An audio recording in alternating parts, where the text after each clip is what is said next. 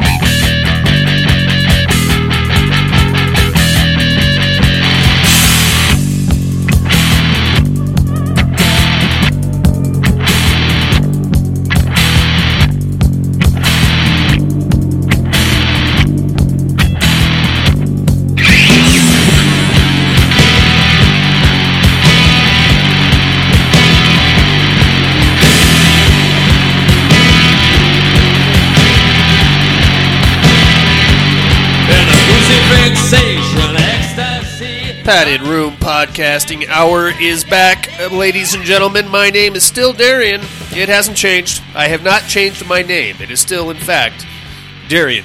I am doing it alone again this weekend, mates. I'm still a bit under the weather, I'll be honest with you. I don't know if you can tell. I feel much better than I did last week. I probably sound a little bit better, but I still got it. I still got whatever it is. It's funky. It's disgusting. You don't want it. And for that reason, I have chosen to exclude Mike, or Mike is Buddy and Jason from the show this evening. I gave it to my family. They all have it now. My kids are running around. My son coughed himself into a vomit the other night. It's disgusting, all over his bedroom floor. My daughter, I feel like it's creeping up on her. My wife's got it. She couldn't go to work today. Yeah, I'm feeling pretty good. They are not. They're on the down slope, and I'm on the up slope. So, pretty soon I'm going to have to barricade the door to this room. While I'm feeling much better, I don't want to get it again. Once you have it, though, I don't think you can get it back, can you? The cold and flu. It's not COVID. I know what you're thinking. You're thinking, you motherfuckers, you're going to give me COVID over the podcast. I'm not. I don't have COVID. Nobody I know. Well, some dudes at work had COVID, but that was like a month ago, and we're all pretty much good now. All right, enough about me. I'm feeling fine. Don't worry about it. We got some listener mail, horror news, all the usual time sucks that we have here in the padded room for you this evening. Why don't we kick things off with a little horror news?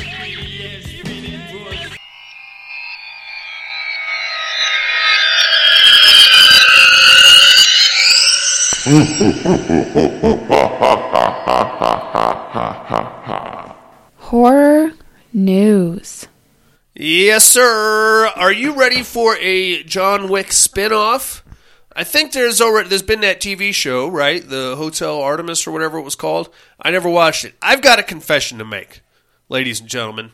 I have only seen the first John Wick movie. I know. I'm sorry. I'm wildly behind on all kinds of viewing, clearly. It's not really horror news, but there's going to be another John Wick spinoff. Keanu Reeves and Ian McShane are going to be making appearances. I don't know if this is a movie or another TV show or what the fuck we're doing here. I like the first John Wick. I just never got around to the rest of them. I'm sorry. That doesn't make me a bad person. I don't feel like that makes me a bad person. That just makes me a guy that has to watch a certain amount of horror movies every week in order to keep up with this nonsensical podcast. You see? You see what you're doing to me, people? You've ruined my life. Now I'm just feeling sorry for myself. But it's kind of horror news because there's a horror element, I feel, to all of that. Like the backdrop is very gothic and dark, at least in the first one it was. That hotel, that's pretty cool, right? It's got like some kind of a horror vibe, a feel to it with all the, on-call surgeons and things of that nature. So I'm sure one of these days I will get caught up. I just don't know when. Probably after my kids go off to college. What else we got here? All Jacked Up and Full of Worms. That is the title to a movie. It is now streaming on Screenbox. Now, it sounds interesting, I'll tell you that. However, I've got to be honest with you, inmates. I have found in my somewhat extensive horror experience that whenever they go for an ironic title, it usually doesn't turn out to be a good movie. Case in point, a little film called Don't Fuck in the Woods. That is probably one of, if not the worst horror films I've seen in a very long time. You got my attention by calling it Don't Fuck in the Woods, and I'm thinking, oh, it's going to be some kind of a horror comedy. It's not. I feel like they were kind of going for that, but it's bad. It's a bad movie. Bad production value, horrible acting, bargain basement special effects, a tired ass plot line that has been recycled again and again. And what it all boils down to for Don't Fuck in the Woods is some guy talked his stripper friends into making this horseshit movie. So there's plenty of nudity in it, I'll give you that. I wouldn't call it quality nudity, if you understand what I'm saying. Some of you people, maybe keep your clothes on, is what. That's all. I don't mean to be rude about it. I'm just saying that, sometimes less is more when it comes to the anatomy. All jacked up and full of worms. I don't know if I'm into it.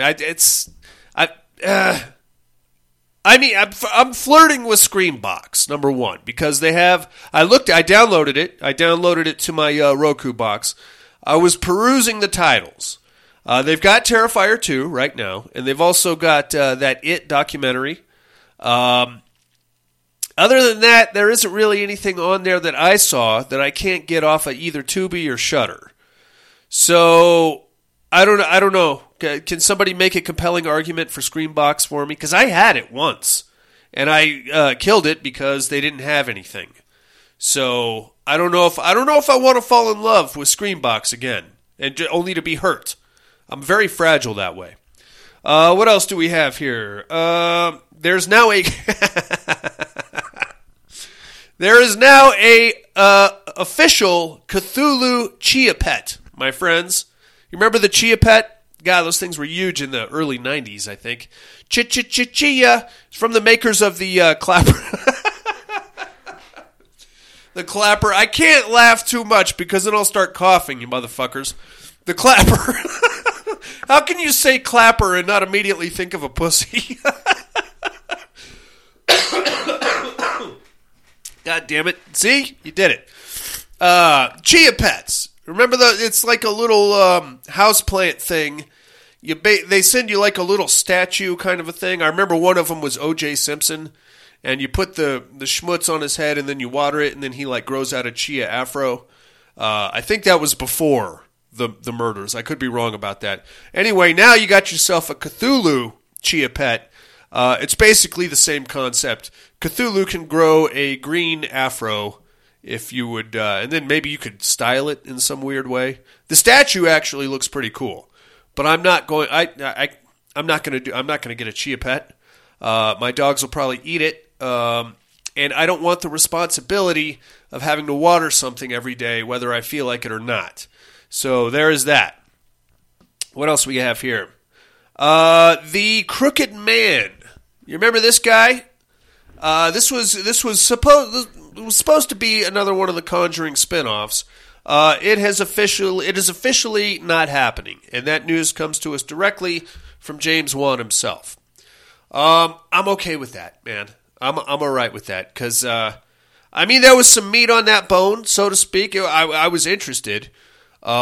He made a quick little appearance in The Conjuring 2, if you recall, but he looked to me an awful lot like Jim Carrey from The Mask. He had like a purple zoot suit kind of a thing going on, and I don't know, it was pretty bad CGI there. I would have been interested to hear his backstory, but I'm okay with this because this Conjuring business is getting a little out of hand. What are we in line for now? Another Nun movie? I don't want Nun movie. There's a joke to be made there, but I'm not going to even attempt it. The first Nun movie was crap, dudes. Our batting average with Annabelle is like 1 out of 3. The Conjuring movies themselves, I feel like, are pretty good. 1, 2, and 3, those are pretty good. But you get into all this fucking nonsense with the Nun and the Annabelle and all that shit. Let's not lose track of what's going on here, friends. and that's that, we're beating around the bush with the Amityville Horror. The Warrens were the ones to actually investigate the Amityville Horror House. Why have we not been there yet? Is it just because, I don't know. I don't know why we haven't been there. What else we got here? Scream 6 has been pushed up to March of 2023. Dudes, that's literally right around the corner. That's like 5 months from now, right? Like 4 months, really. I don't know what the date is. I hope they have already started shooting this fucking thing, because that is literally right around the corner. But I also hope that they are not rushing this, because whenever that happens, we get some bullshit. I feel like that's what happened with Halloween Ends, is that they tried to crank it out inside a year, and we got a bunch of bullshit. That's a whole other show in itself. All right, that's all I got on the horror news, my friends. You guys ready for some listener mail?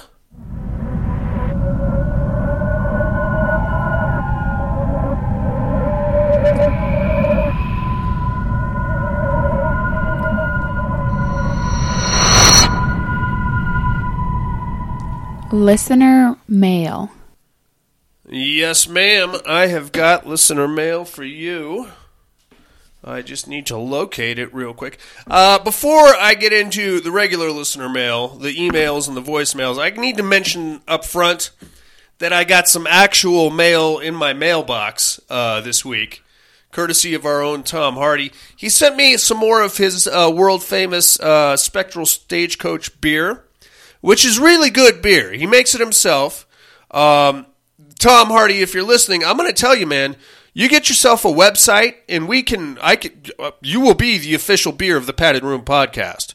And you don't even have to keep sending it to me. You just give me a website, and I will send people there to buy Spectral Stagecoach beer, because it's actually really good. I don't know what the alcohol content in that is, or if he's put roofies in it or not. But I can tell you what else he put in the package that he sent me, and that's all my old porn that I sent to him like a year ago for being a Patreon donator. So now I am again stocked up on pornography. So if anybody wants to make a $5 donation to the Patreon page, I will send you some twice used pornos.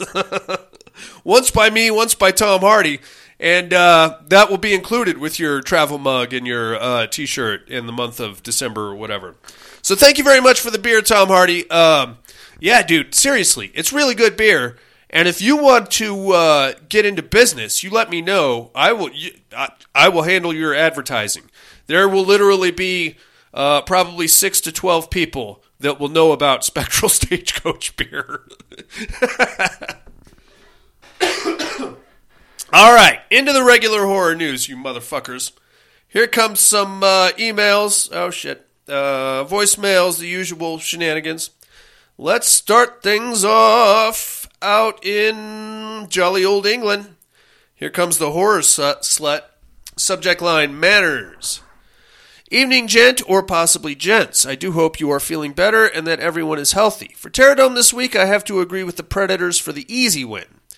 Now, since Tom asked politely and did vote for my nurses, you have permission to share the bribery with him. Hee. I did finally watch both Laid to Rest movies, and for a no-thinking movie and a slasher, I rather enjoyed the movies. Time to get my shift started. I hope everyone has had a safe and healthy week. Kat.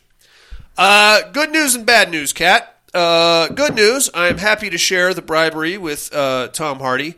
Bad news, I deleted it once I looked at it because, I don't, as promised, your quote-unquote bribery is going to be safe here in the Padded Room. So if you want to fix up some new bribery and, maybe,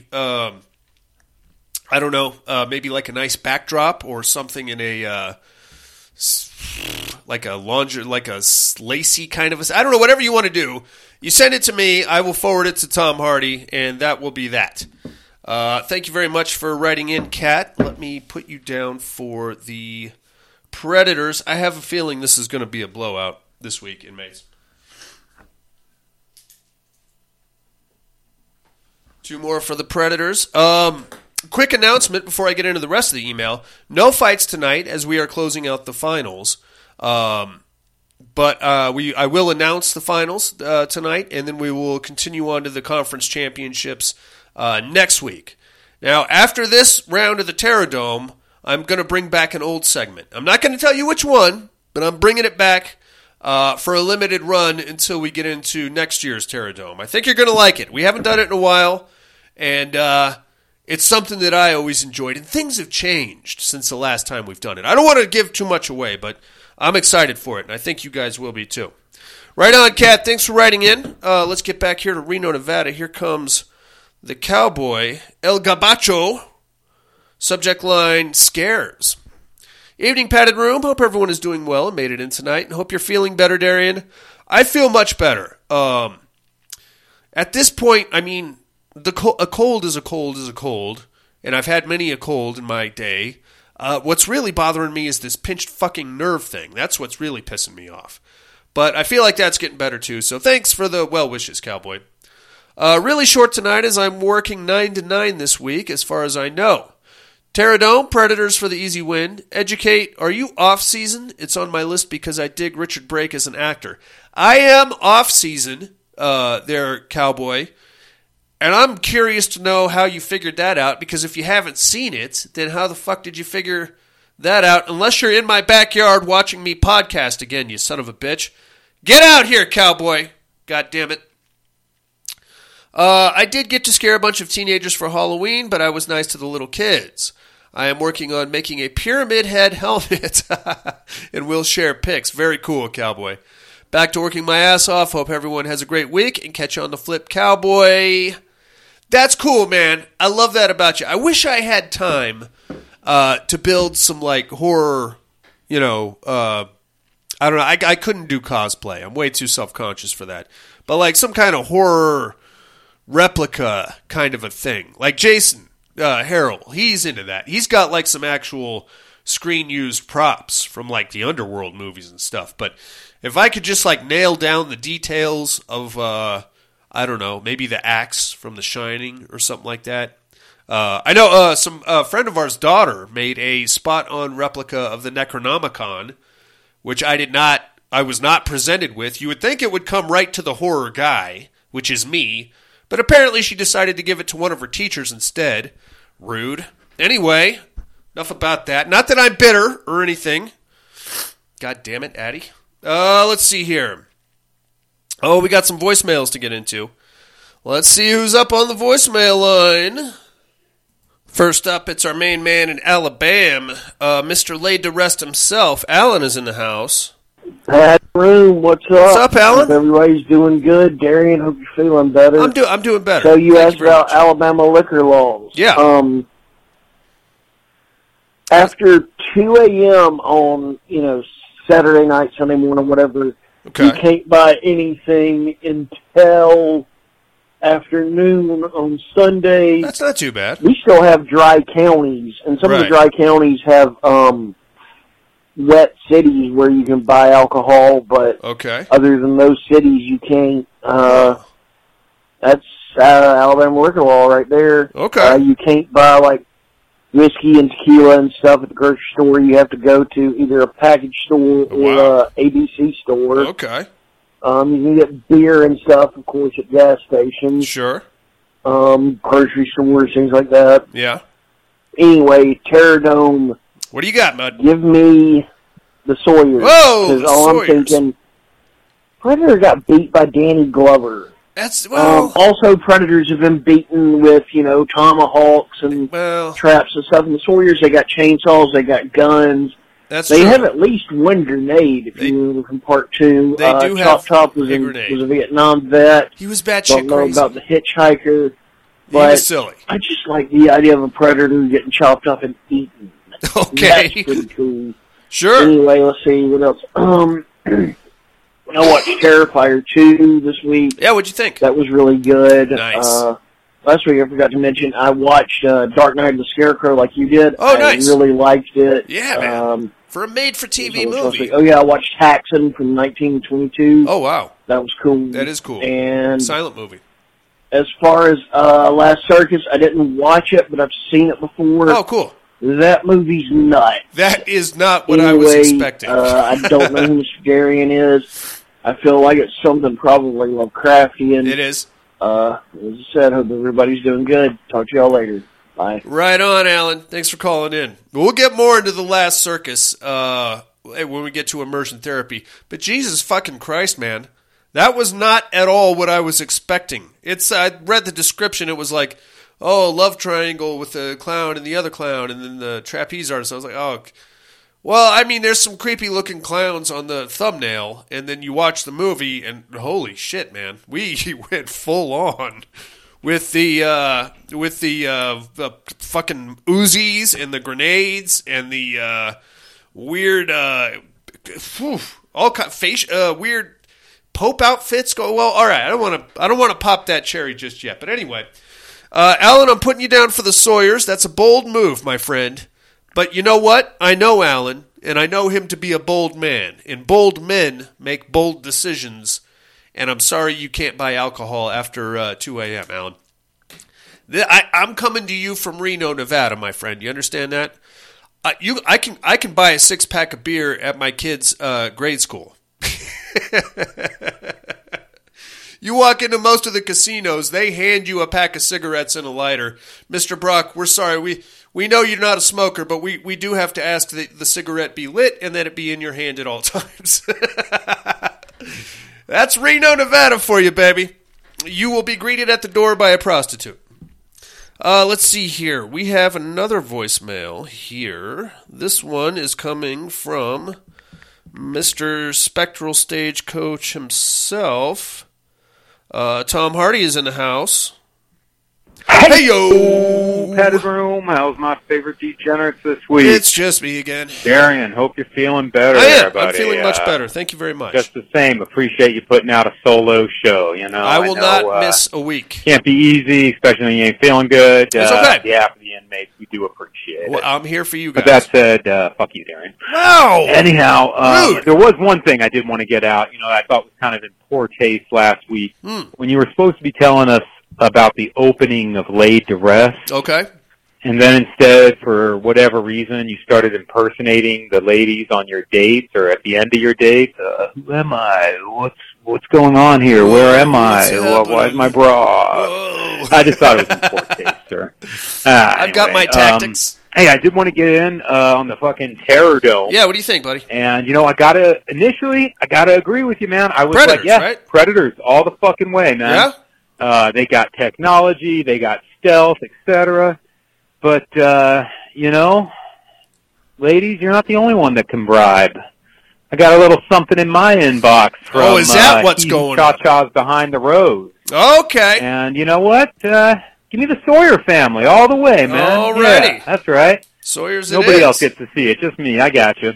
You know what? One other thing. Oh, wow. Yeah, no bullshit. Give me the Sawyers. Okay, you're in. You're going to have to take it easy on the educating. You got to play by the fucking rules. You're way out there. I have no fucking clue. It's a new And then movie. I'm probably going to kick myself in the ass because, I don't think I you've have seen it. seen that flick. It's called Off Season. On the what are you looking at department, I did get to catch a couple of flicks, man. This movie called My Best Friend's Exorcism. Okay. And I'd heard about this flick because there's a book, Grady something. I can't remember the guy's full name, but okay.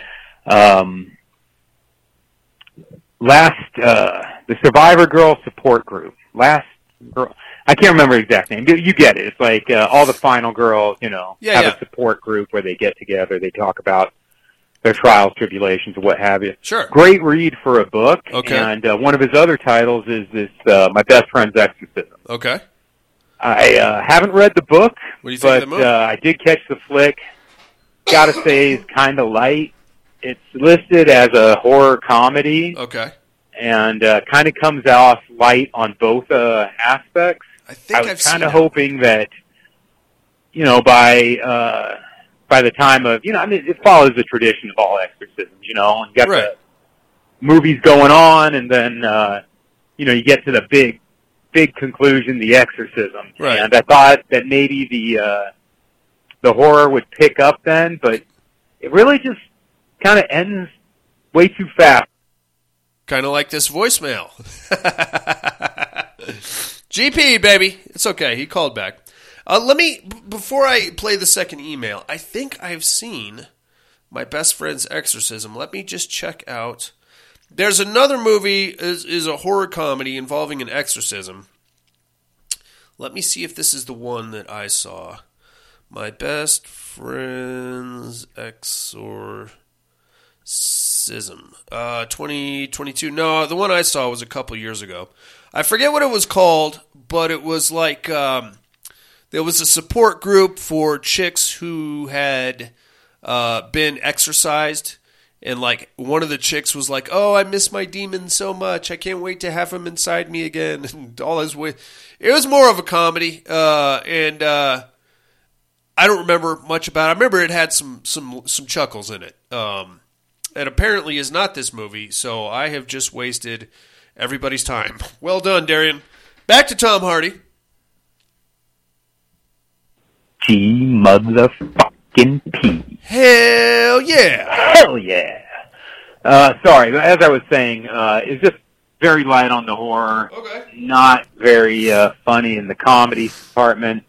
I'd kind of recommend stay away. More teeny bopper, I guess. Okay. But, yeah, not the best. Yeah, I don't need it. I did get to catch, because of that, I had to feel like I needed a good horror comedy to rinse it out with. Give me a good one.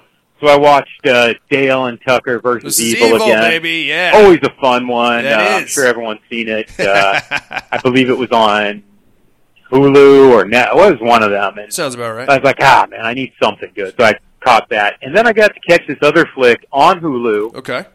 Called Grim Cuddy. And I've heard about it. I got to say, this is a pretty good flick, yeah? man. If you haven't seen it, I definitely say give it a try. Okay. I know I'm probably going to stir some shit by saying it. I think it's one of those quote-unquote elevated horror flicks. Oh, good Lord. But I actually thought it was pretty good, done well. Okay. Not beating you over the head with their message, but still it's entertaining. Okay. One problem I have with it, and I'm almost hesitant to say this, but I just want to put it out there because if everyone's looking at the actual monster and wondering, hey, why does this fucker look familiar? Why is he so familiar looking? I swear to Christ, they used the model for fucking Gru from Despicable Me. Oh, wow. When you look at the photo on, like, the image, thumbnail, yeah. I guess, before you play it, you're like, no, that ain't right.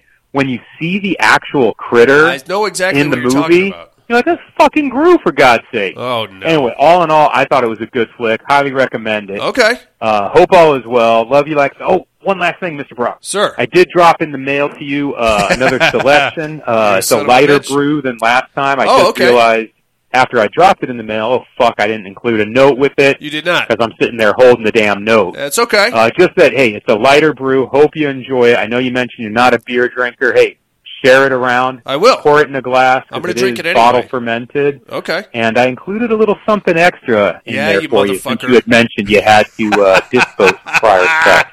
It may look familiar. It may. Hope yes, all is well. It may. Love you like family. Son of a bitch. Tom Hardy, you got me, you motherfucker. You sent me my own porn back. I didn't want it. That's why I sent it to you. God damn it. I'm going to drink that beer, Tom Hardy, and if it's anything like the last batch, it was really good. So I'm going to wait till I feel better, though, and I get my palate back because I want to enjoy it. And I'm going to tell you right now, my friend, you want to go into business? Let's get this thing going. I'll have Jason Harrell set up the website, and like I said, consider your product sold to about 6 or 5 people that listen to this podcast. It's really good beer. Spectral Stagecoach Brewing. Love it. Right on, Tom Hardy.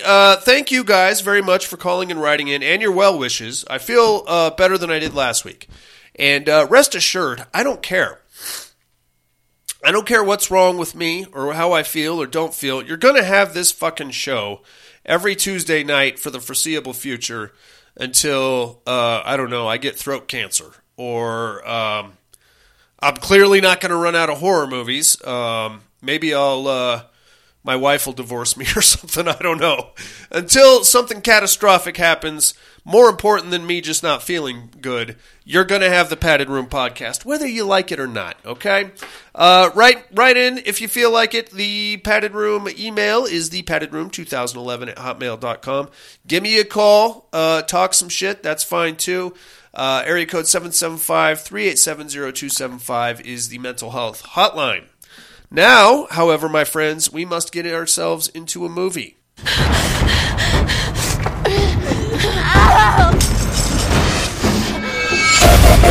Should I give you to him? Should I take you myself? I could use the practice. He kills girls and videotapes it. This is his thing. You told me this guy was dead. Dead guys don't just get up, and they sure as hell don't keep killing people. I know what this guy does, all right? The girl doesn't have very long. He's a monster. They're coming to get me. I love you so much. No! Don't you hang up! My daughter's alive! Stop it! What do we do now? Try not to die.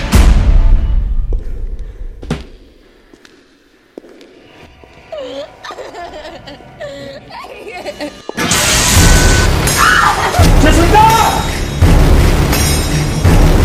What?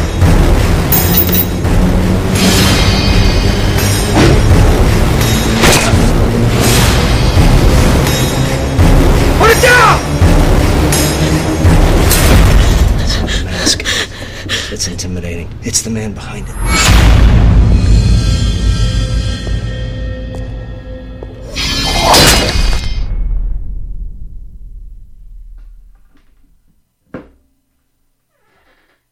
I'm talking about Chromeskull Laid to Rest 2 from 2011. It got 5 stars on IMDb.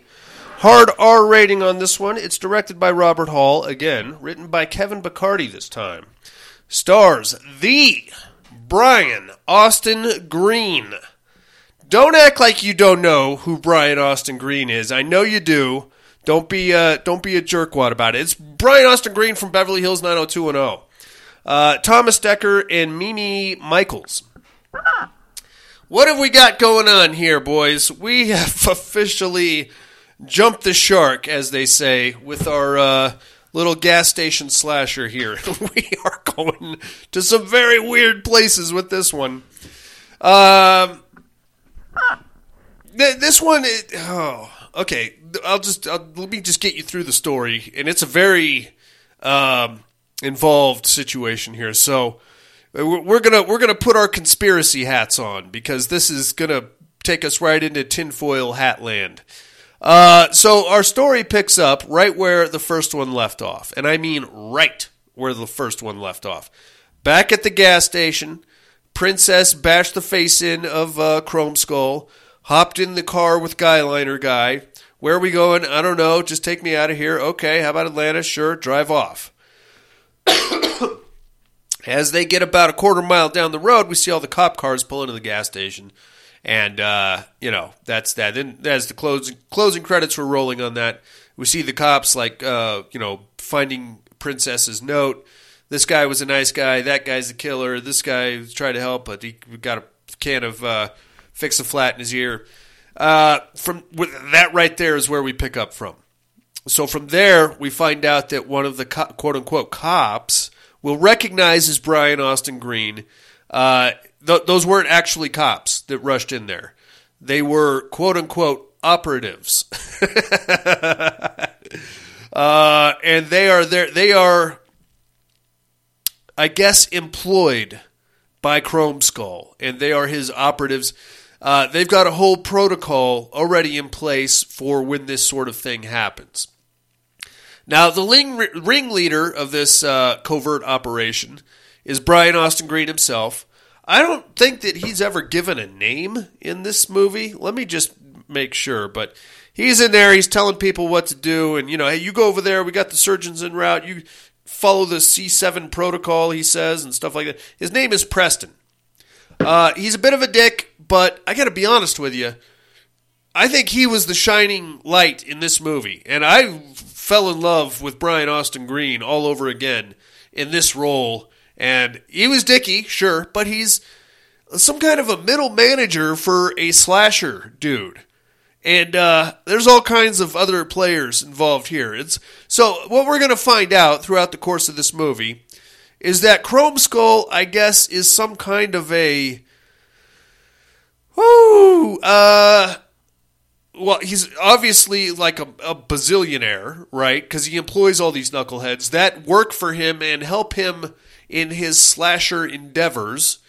And apparently they're all well paid because they all drive fancy cars and dress in expensive clothes. And I don't know. I don't know how...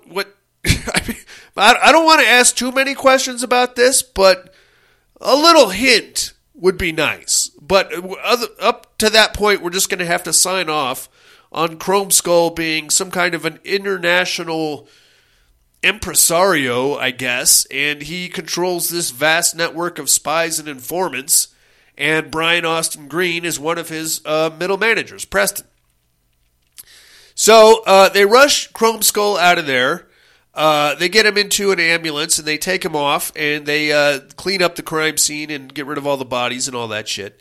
And then from there, we're going to pick up with Princess, who's no longer played by Bobby Sue Luther. She's played by somebody else who looks similar to Bobby Sue Luther, but is lacking certain quote-unquote assets, if you understand what I'm saying. She does not have the same body type as Bobby Sue Luther. So her and Guyliner Guy go driving off. They eventually check into a hotel. Guyliner Guy's like, you just wait here. I'm going to go get some food and I'll be back, and you try to, we'll try to figure out what our next move is. So he takes off. Bobby Sue Luther is there by the fake Princess is there by herself. She hops in the shower.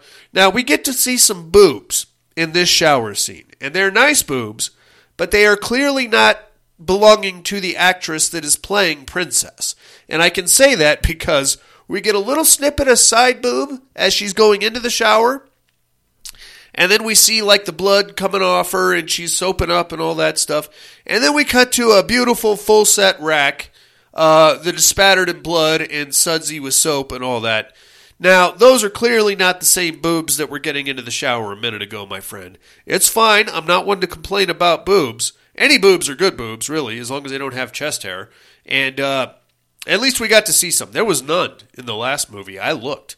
So there's that. And then when she comes out of the shower, she's accosted by Brian Austin Preston. I'm just going to call him Brian Austin Green, who is in the hotel room waiting for her, where he stabs her and eviscerates her. And all of that hard work she put into surviving the first movie is now nil and void. Now we're going to cut back to Chromeskull headquarters, which apparently is located in Miami, Florida. Excuse me. And so is everything else. So I think this movie was actually set in Florida. But I don't know. I thought they said they were going to Atlanta. Somehow they ended up in Miami. Regardless, that's where the hotel room is. That's where everybody's base of operations is. Now, we're going to cut back to Chromeskull headquarters, where we meet some of his other lackeys. One of which is played by our very own Danielle Harris, who I don't think is ever not super hot, right? Have we ever seen an ugly Danielle Harris, or a homeless or an unemployed-looking Danielle Harris? I don't think we have. In this one, she's playing a bit of a see you next Tuesday. Still screaming hot. And she's at odds with Preston. I don't think her character had a name either, now that I think about it. Her character's name was Spawn. I'm assuming that's her last name. So Spawn, played by Danielle Harris, is doing like the little cunty, kind of snippy, taking little shots at Preston, and Preston's apparently her boss, and she's undermining him, and she's going in and talking to Chromeskull while he's in surgery and stuff like that. It's like a very corporate water cooler kind of a, catty, waspy environment. I would hate to think that if I worked for a fucking slasher and my job was cleaning up dead bodies and scrubbing crime scenes, that I'd be at odds with Sheila in accounting about TPS reports. I would like to think that my job has more to do with dismemberment and, tracking down young ladies to put them in the gas station or whatever. I don't know. But if I'm being paid that much, I don't want to have to worry about Nadine. Anyway, she's very snippy, and she's like kind of going behind Preston's back and talking to Chromeskull and kind of putting little bugs in his ear about what a dickhead Preston is. It's a whole ass thing. Now we're going to cut back to Guyliner Guy. I don't care what his name was because he's pretty annoying. And something that's kind of odd, I guess, about this. Guyliner Guy goes home and immediately starts watching videos of him and his best friend. The one that got killed in part 1. Which is leading me to believe that maybe there was more going on between those two. I mean, we didn't really explore those characters very much. But given the emotional reaction of Guyliner Guy, I think there may have been a gay thing there happening. I don't want to draw any conclusions, but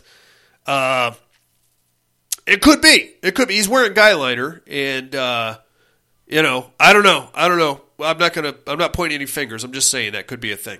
All right. Anyway, now we cut back to Chromeskull headquarters, where he has survived his surgery. His face is fucked. Between the hot glue thing and then the baseball bat mashing, he is right jacked up in the face. He's not an attractive man. He's got kind of like a, I guess kind of a Two-Face vibe from Batman, but with his whole face, I think is a good comparison. And we only get to see like little snippets of it, but he's got like exposed teeth. And his fucking face is all melted in certain parts and burned in other parts. He's not happy. He's not happy about anything. He goes and looks at himself in the mirror, punches the shit out of the mirror. Daniel Spawn goes in there and she's like, "Oh, don't worry, I brought you something." And she brings him his Chromeskull mask, which he puts back on. And now he feels pretty good. And she's like, "Oh, I brought you something else too." And then she shows him a video of a hot blonde waitress bebopping around like one of those Sonic burgers on roller skates, and she's like, "I think she'd be perfect for the next play area. Get your spirits up, get you back out there and moving around." So I guess he's thinking to himself, "Yeah, I want to kill this hot blonde, and then I'll feel much better about my wrecked fucking face." Okay, so we're going to sign off on that. Now we're going to cut to that hot blonde in her everyday life, and we're going to kind of jump in and out of found footage land here. I don't know why. It's a little busy, but we're just going to do it. We're going to find out more about her. Her name is Nancy, and Jess. I'm sorry. Nancy was her snippy friend. Jess, and she suffers from a degenerative eye disease, apparently. And we open up with her seeing a doctor about it. And he's like, "We're going to schedule for surgery. We think we can stop this degenerative eye disease and save you from going blind. But we have to do it fast, like next week." And she's like, "I don't know. Okay, let's just do it. I don't want to be blind." So she signs up for the surgery next week. In the meantime, she's continually losing her eyesight, and that's pretty fucked up. So from there, we jump into like her mom videotaping the doctor's visit. And then we go to like a weird video diary of her and her bitchy friend getting high and, I don't know, parading around in their underwear. I really hated her bitchy friend. I don't know why. She just had a face that kind of reminded me, I guess, of somebody else that I don't like. I don't know who. I can't put my finger on it, but I don't like her, and she's going to die very soon. As a matter of fact, as they're having this little smoke weed and parade around in our underwear party, Chromeskull shows up, gets inside their apartment, and kills the bitchy friend. But not Jess. This part was pretty cool, because he throws the big knife, and it catches the bitchy friend like in the cheek, and then he grabs her head and rips the blade up, and it like shaves off like a third of her head from the side, if that makes sense, to include a good chunk of her brain, which kills her. And then Jess comes out and sees the body, freaks right out, and calls the cops. Okay, pretty scary stuff right there. Why didn't he just kill Jess on the spot? I assume it's because he wants to get her in this quote-unquote play area situation. Now, in the meantime, Brian Austin Green, Preston, is trying to do his job and track down the loose ends from the gas station. He somehow accesses the videotapes from the gas station, and he gets the license plate from the car. that Guy Liner Guy was driving, and he tracks that down to Guy Liner Guy's apartment. Guy Liner Guy shows up at his apartment, gets into a weird passive-aggressive argument with his very hot and somewhat British roommate over when the rent's due, and he's like, "You just don't understand. My friend just died, okay? Leave me alone. Oh, get your money. Oh." And then he goes and continues watching his videotapes of him and his friend. In the meantime, Chromeskull shows up at his apartment. And you would think this would be a good time to go ahead and quote-unquote tie up that loose end and kill Guy Liner Guy, but instead he decides to kill the hot roommate instead. I think at this point we can say that Chromeskull has a thing for hot chicks. I mean, don't we all? But he really likes to stab hot chicks. And he's willing to let other dudes go if he can get his assigned hot chick. And in this case, this hot chick just happened to be in the wrong place at the wrong time. This was a hot chick of opportunity, is what I'm going to call her. Anyway, stabs her, does the same evisceration move on her. Very cool. Takes off out of there. Now we've got a couple of cops on the scene, man. And so they find the dead body of Princess there in the hotel room. These two cops show up. They're asking questions. They connect her to Guy Liner Guy, and they take Guy Liner Guy down for questioning. They let him go.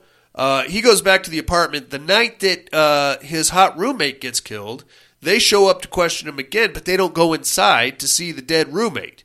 They take Guy Liner Guy down to the precinct there and question him there instead.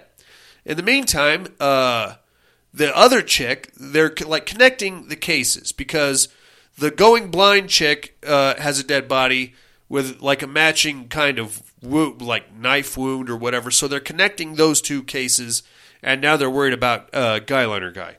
And then they also got on Jess's weird Cool Pics camera from 2010, they got a quick snippet of Chromeskull leaving the apartment.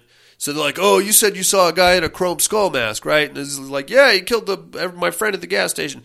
And then they show him the pic of that. "Oh, is that him?" "Yeah, it's him. Holy shit, it's Chromeskull." So now we know that Chromeskull killed Jess's bitchy friend and Princess. They can connect those two cases. They don't know about Guy Liner Guy's roommate, though. So that's a whole other thing. Excuse me. So from there, they're keeping Guy Liner Guy there at the precinct because they think, he's probably going to come after this dude too, so we should keep him here for, keep him safe and stuff. Now, at this point in the movie, I'm saying to myself, Chromeskull is some kind of a Illuminati type of a guy. You know what I mean? He's got all these dudes working for him. These motherfuckers are running around cleaning crime scenes, tracking down loose ends, killing other dudes. Clearly, he's got somebody that can that he's probably got some cops in his pocket too, right? So I'm thinking one of, if not both of these cops are working for Chromeskull. That's where I'm at in the movie. I'll get more into that in a minute. Don't worry. From there, Brian Austin Green shows up at the police precinct, chloroforms Guy Liner Guy, and drags him out of there. That takes balls. I got to give it to Brian Austin Green, man. He had a set on him in this one. While that's going on, a different set of motherfuckers go and round up Jess, the going blind chick, chloroform her, throw her in a coffin. Now, while all that was going on, Spawn, Danielle Harris, has set up a new quote-unquote play area for Chromeskull. And by play area, I mean, consider this a round of Dead by Daylight, and Chromeskull is our killer. And all he wants to do is chase somebody around a designated area that they cannot leave, and eventually stab the piss out of him. And he'd greatly prefer if it was a hot chick, and that is the play area as we know it, as they call it, I suppose. All right, excellent. Well done. Good on you there, Danielle Harris. In the meantime, Danielle Harris is getting closer and closer to Chromeskull. She's shaving his head for him and giving him shoulder massages and things like that. And they're watching surveillance footage of Brian Austin Green, And they're like, she's like, oh, look at him, he's mocking you now. Oh, he thinks he decides who lives or die. That's your job, boss. Oh, getting all pissy about it. You know what I mean? In the meantime, Brian Austin Green is out working his ass off trying to clean up this whole mess from the first movie.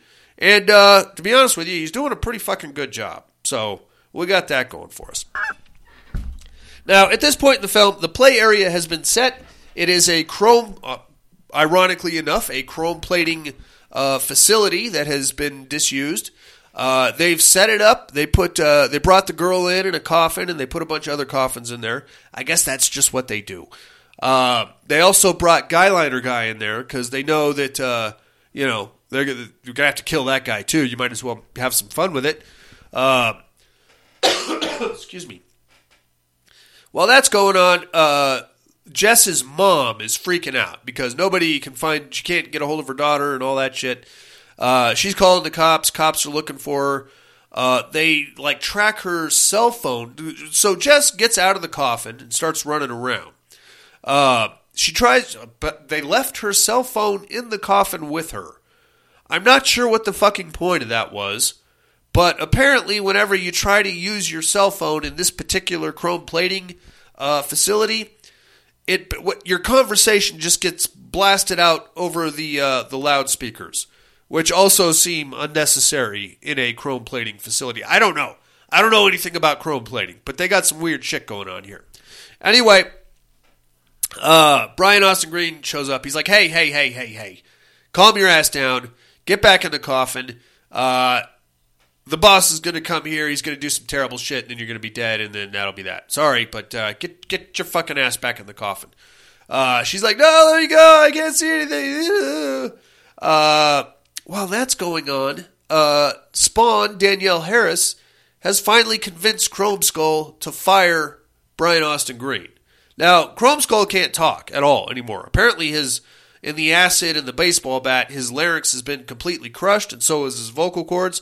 So the only way he can communicate is via this weird web chat kind of a thing, where Brian Austin Green has to talk to a monitor, and then text chat comes up, and he basically tells him that he's fired. So there's Brian Austin Green. He's got the Guyliner Guy and the hot chick that's going blind, and he's like, well, how do you like that? I put in all this work, I clean up all the loose ends, and he just goes and shit cans me. This is bullshit. So he kind of paces around for a little bit, and I thought this part was kind of cool. And this is I'm not a fan of this movie. I really like Brian Austin Green in it, and this is my favorite part of the movie, where Brian Austin Green goes up to the two survivors, and he's like, tell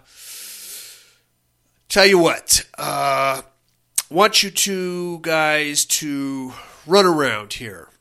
Find something to hit me over the head with, or maybe stab me. Something fun. I'm going to be right back, and then I'm going to kill you both. I thought that, I don't know what it was about that part. Maybe it was the way he played it, or just the finality of it. In the meantime, we get this very cool Brian Austin Green turning into Chromeskull montage. He goes out to a shady tattoo artist and gets the Chromeskull tattoo right in the middle of his chest.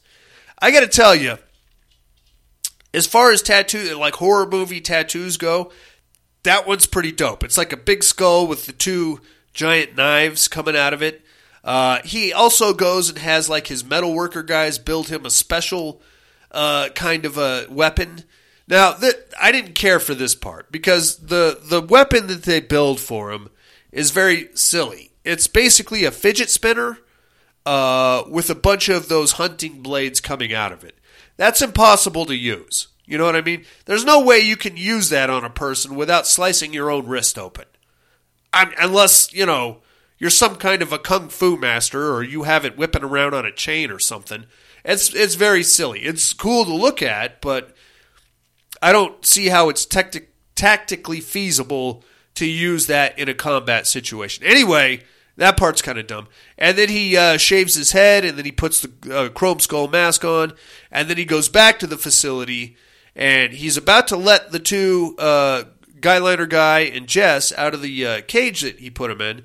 He's like, oh, I'm coming to kill you. And they're like, guess what? We got a hold of the cops. They're on their way. He's like, it doesn't matter. You'll be dead by then. But then, here's the real problem. The real Chromeskull shows up behind him and does a pretty cool move with 2 regular hunting blades where he's attached chains to him somehow, and he throws them both at Brian Austin Green, and they slam into his shoulder blades, and then he reels them back in using the chains.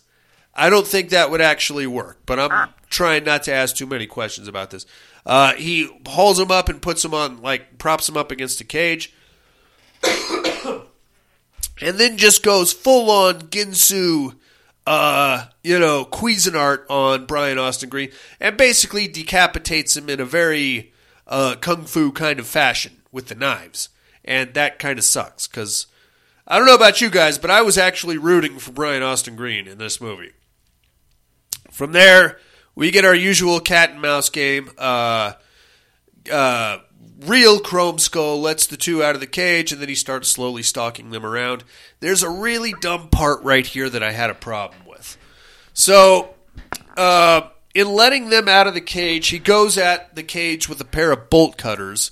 They lock themselves in the cage using a crowbar and a chain to pop it closed.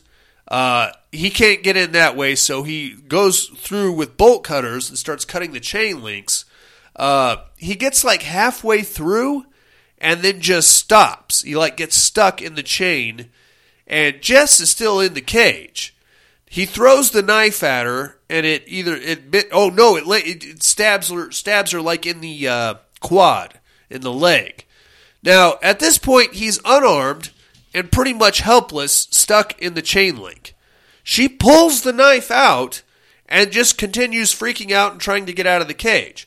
This would have been the perfect time to stab the living piss out of Chromeskull. You've got a knife. He's stuck, unarmed, and helpless. Go ahead. Instead, she just, monkey paws her way out of the cage and goes running off into the facility, where our game of cat and mouse ensues. About this time, the actual cops show up. There was a scenario with the dirty cop, and he kills one of the other cops. We knew it. I knew it. I spotted it. I told you it was going to happen, and it did happen. And then he's walking around. He's like, hey, I want my money. You told me if I helped you clean this up, you'd pay me. And then I think Brian Austin Green popped out at that point and stabbed him before he got killed. But the other cop shows up with a squad of cops. But now, I'm not one to nitpick, mind you. But if you're watching this scene, you have the cop, the one that we've seen throughout the movie, and he shows up in a suit with a gun holster and his badge on his belt. He looks like a cop. All of his quote-unquote squad look like they just got out of bed, and they're all wearing sweatpants and hoodies and stuff.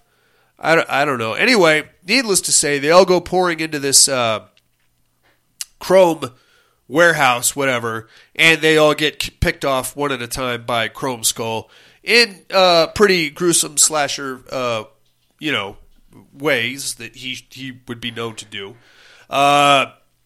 Finally, Guyliner guy gets killed. He gets stabbed.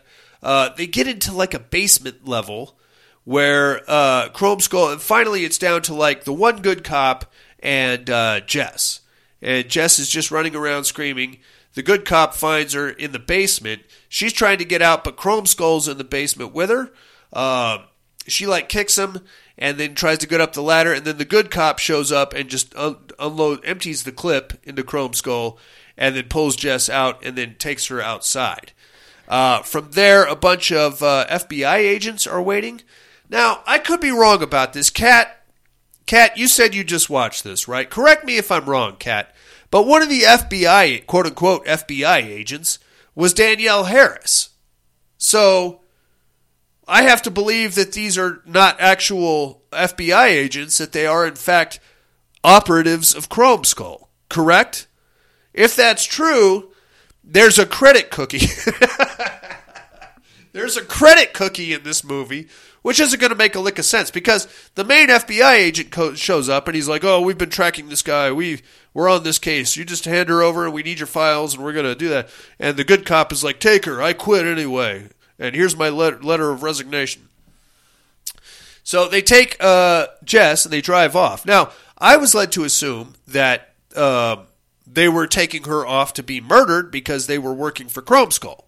But that's pretty much the end of your movie, except very quickly before the camera, or before the credits roll, we look down in the basement and we see a discarded bulletproof vest that we have to assume that Chromeskull was wearing, thus alluding to possibly a third installment and him getting off, surviving the gunshots. So there's that. But after that, we roll credits, and then there's a credit cookie where the FBI, apparently these guys were real FBI agents because the ones that we just saw are now questioning Mrs. Chromians, which I believe would be Jesse Chromian's wife, i.e. Chromeskull's wife, who is pregnant.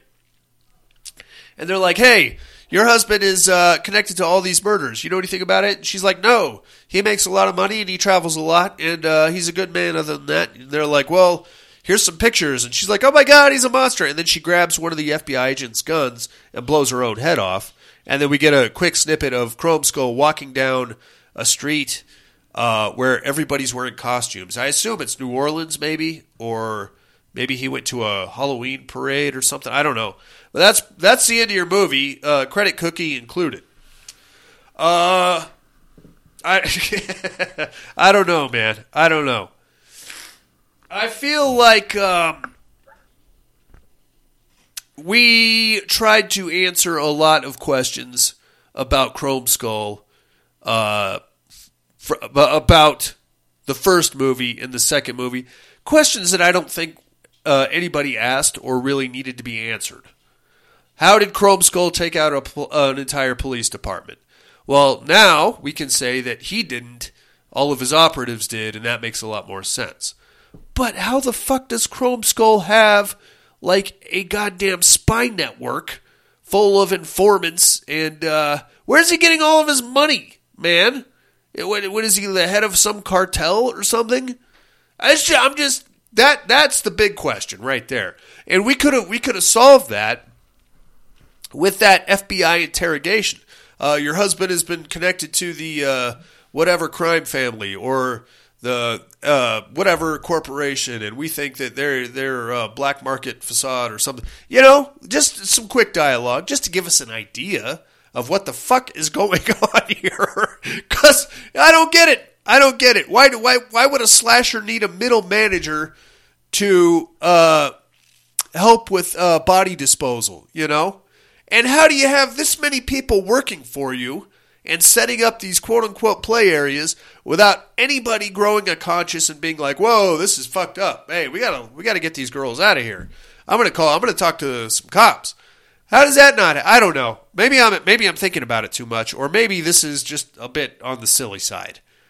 I really liked Laid to Rest 1. Not a huge fan of Chromeskull, but I did love Brian Austin Green and Danielle Harris. I'll put that out there. That being said, I think it's time for me to take a break and maybe a cough drop, inmates.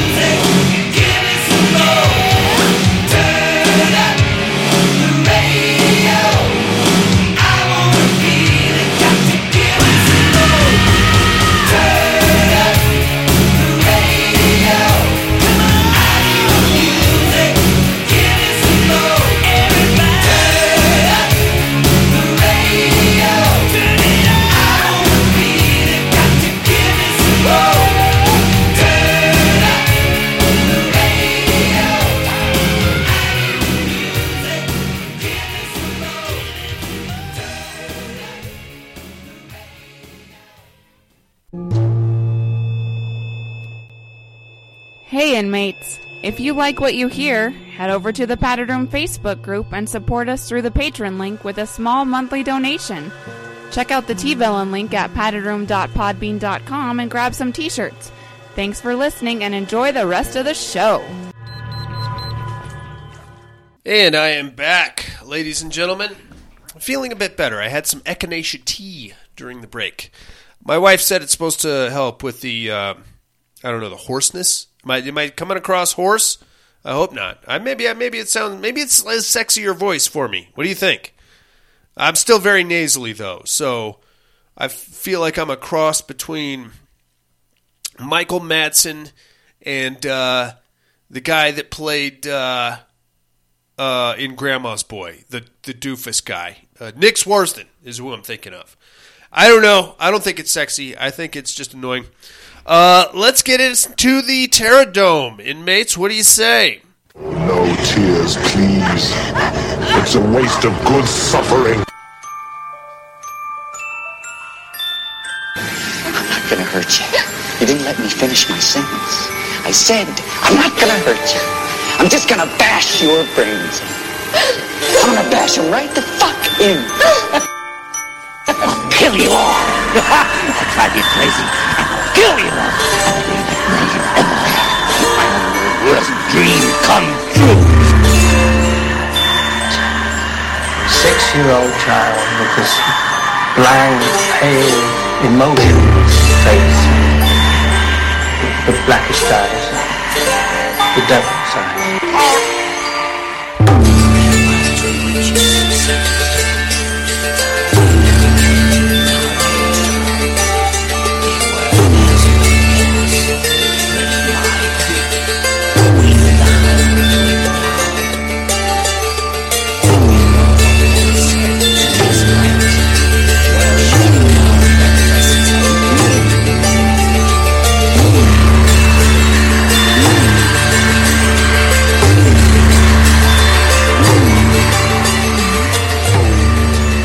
Welcome to the Terradome. We're going to start things off with last week's winners. In teams competition, we had the Predators versus the Sawyer family. The three strangers stood outside the Sawyer house, motionless and silent. No one knew how long they'd been there and no one cared. They'd picked the wrong house to gawk at. Bubba was the first through the door, a chainsaw roaring in the night. He was met with a steel talon from the first hunter's wrist and fell effortlessly. That's when the shooting started. With a vote of 5-4, the Predators advance over the Sawyer family. Admittedly, I thought that was going to be a blowout. Turns out it was much closer than I thought. From what I understand, there was some bribery involved, Alan. Just saying. By all means, feel free. You don't have to bribe me. Bribe everybody else. But if there's boobs involved, I would like to be a part of it. That's all I'm saying. Please.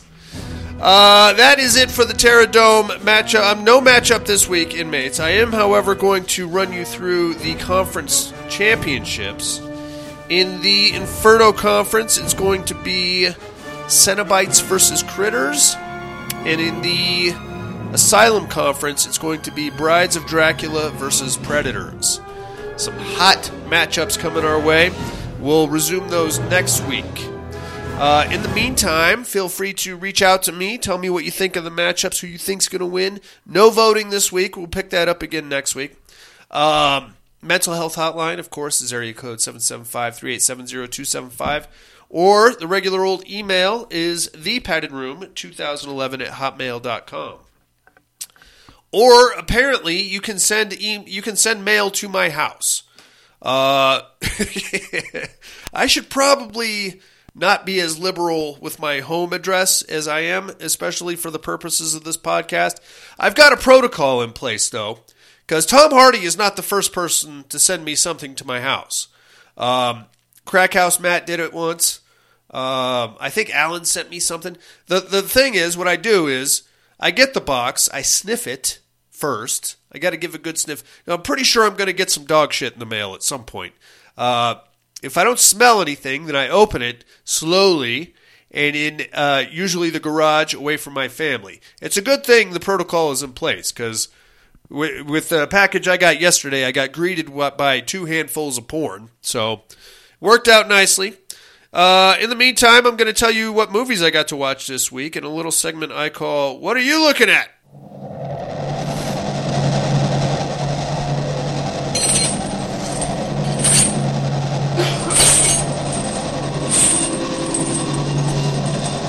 What are you looking at? I got a few things in here. How about American Horror Story 1984? I marathon that son of a bitch. It's from 2020. I got to tell you, this one might be one of my favorites. I still got double feature in New York City to get into, and the 2 seasons of American Horror Stories. But this one was really good. I really liked this one. And the reason I liked it is because it went to a place that I've always wanted to go to. And what I'm talking about is you have the summer camp, right? You have the slasher that comes in and kills a bunch of kids and somehow gets taken down by the end credits. And then all the bodies are removed and all that. But what's left behind after that? You know what I'm saying? Why has there never been a good haunted post-slasher summer camp movie? Because I feel like that is money in the bank. Why have we not gone back to Crystal Lake after Jason has brought forth the apocalypse on these bitches? You know, that's like a whole other thing that could happen. I don't know why nobody's ever thought of it except for me and apparently Ryan Murphy. So I'm glad he and I have that in common. I hope he didn't get that idea from this podcast. Actually, it'd be pretty cool, but I would like some royalty checks or something if he did. I really love that about this episode, this season. No Evan Peters, no Sarah Paulson, no Jessica Lange. Who did we have in there? We had fucking John Carroll Lynch. What's his name? Cody Fern, who played Michael Langdon, the Antichrist guy in Apocalypse. Billy Lord. This would be her 3rd season, I think. She was in Cult, Apocalypse. Yeah, this would be her 3rd season. I think that was about it, wasn't it? As far as what's her name there? Coco. Fucking. Oh, come on, man. Leslie Grossman is her name. She is actually Naomi Grossman's sister, who played Pepper in fucking Asylum and Freak Show. And Leslie, you'll remember as the pilled-up chick from Cult, and also the reality influencer star from Apocalypse. So we've got some recurring faces in there. None of our staples, though. No Evan Peters. No Sarah Paulson. You know, no... Lily Rebay did come back for this one for a few episodes. Other than that was it, man. Great season. Really liked the summer camp. And then we go back to it in 2019 after it's been abandoned, and there's nothing but ghosts there. Love it. Good stuff. I watched that, and I watched a movie called Hall from 2020, Hall, as in hallway. This one I don't know how to feel about. Found this one on Tubi. Basically, a doomsday virus gets loose in a hotel, and for some reason it only affects the hallways, though, which is kind of silly if you think about it.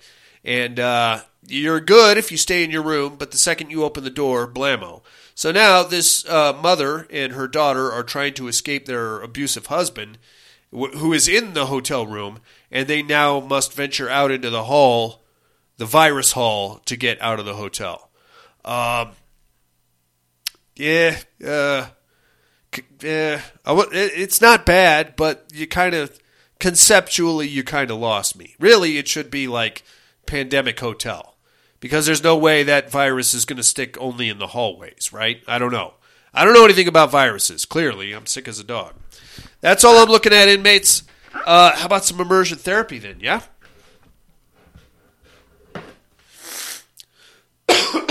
How about some phlegm resituating while we're at it?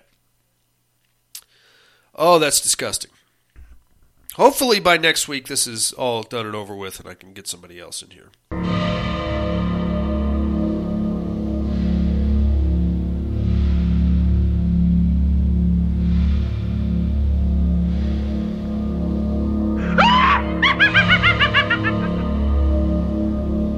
Immersion therapy.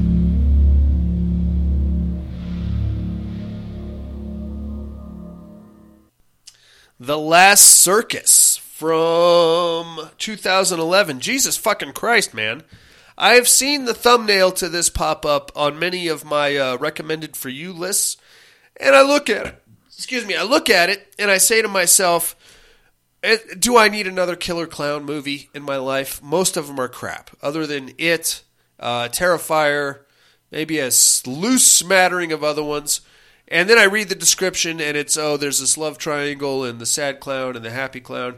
And I think, okay, this is a drawn-out version of Twisty the Clown from American Horror Story. I don't need this. And then I cruise right past it. But I force myself to watch it for the purposes of this show. Holy fucking shit, does this one go off the rails. We got car chases. We got Uzis. We got explosives. We got a guy on a shooting himself out of a cannon on a mini bike into a cathedral, I think, or a cave, underground cathedral. It's a whole fucking thing, man. We got some very exciting sex scenes between the trapeze artist, who is a very attractive young lady. There is a lot going on here, my friends. Highly recommend it. It doesn't really get into horror town. It starts off with like this bananas battle scene from World War II, where this circus is like commandeered by a Spanish resistance, and they have to fight off Nazis. What the fuck? And that's the beginning. That's like the first 15 minutes. You're thinking, okay, this is a World War II movie. And then from there, it jumps into the 60s, where the rest of the movie takes place. And then it's just fucking bananas from there. Everything goes completely haywire. Highly recommend it. It's a good movie, like, even without the craziness. Because you really feel for the main character and his plight. And his love interest, who is stuck in this abusive situation, but she's kind of into it in a weird way, and he's trying to get her out. It ends up driving him insane. It's a whole thing, dude. But the action and the gore and the violence is really off the chain. Definitely check this one out. I think I said it was on Hulu. Yeah, that one's on Hulu. Check that out. It's Spanish, so you're going to have to read the movie, but it is fucking bananas, as Alan alluded to. Your immersion therapy for this week is going to be Alone in the Dark from 1982. This one stars Jack Palance, Donald Pleasance, and Martin Landau. You can find this one streaming on Shudder. I think it has something to do with escaped lunatics. I've never seen it before. Check that shit out, inmates. I will do the same, and we will compare notes next week. But now, it is time to educate little old me.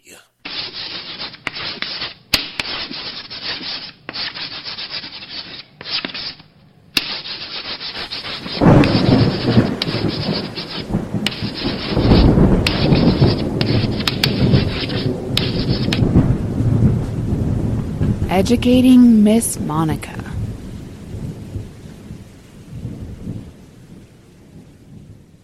First, my clues from last week.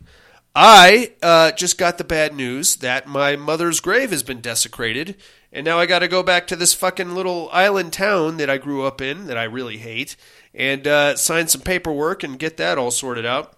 Unfortunately, it's like the not a good time to go because the weather gets kind of crappy out there, and they usually don't let anybody in after a certain date, but I got to get out there anyway.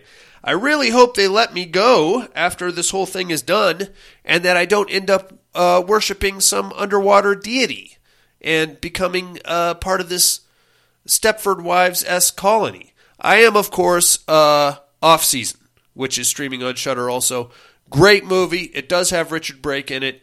Very Lovecraftian. And if you get a chance, check that shit out.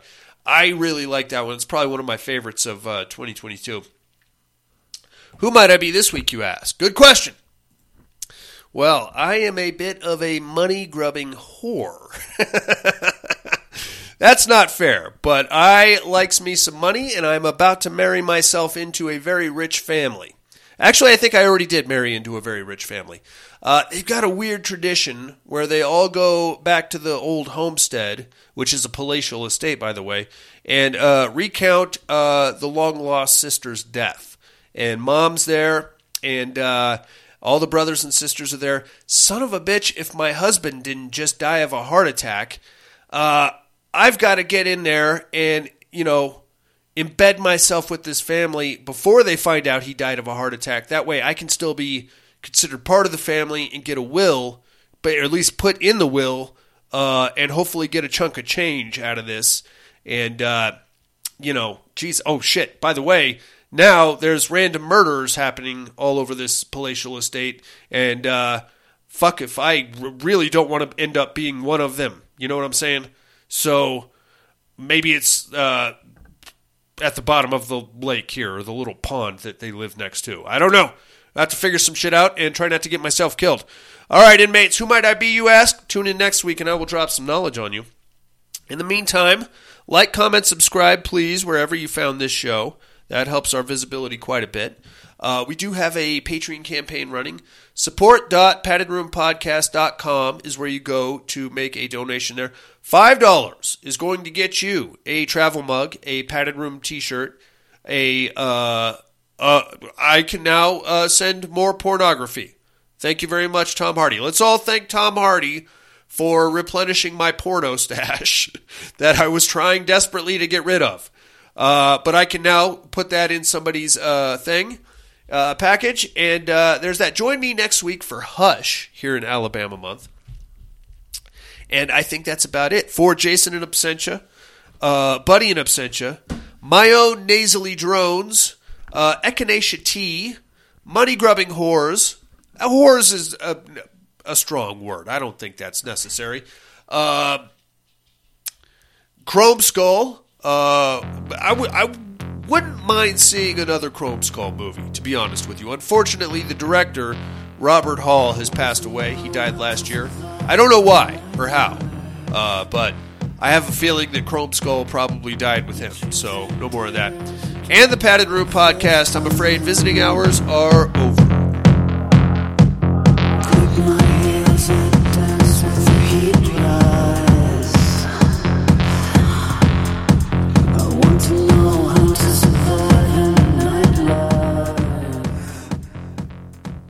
I don't trust stairs.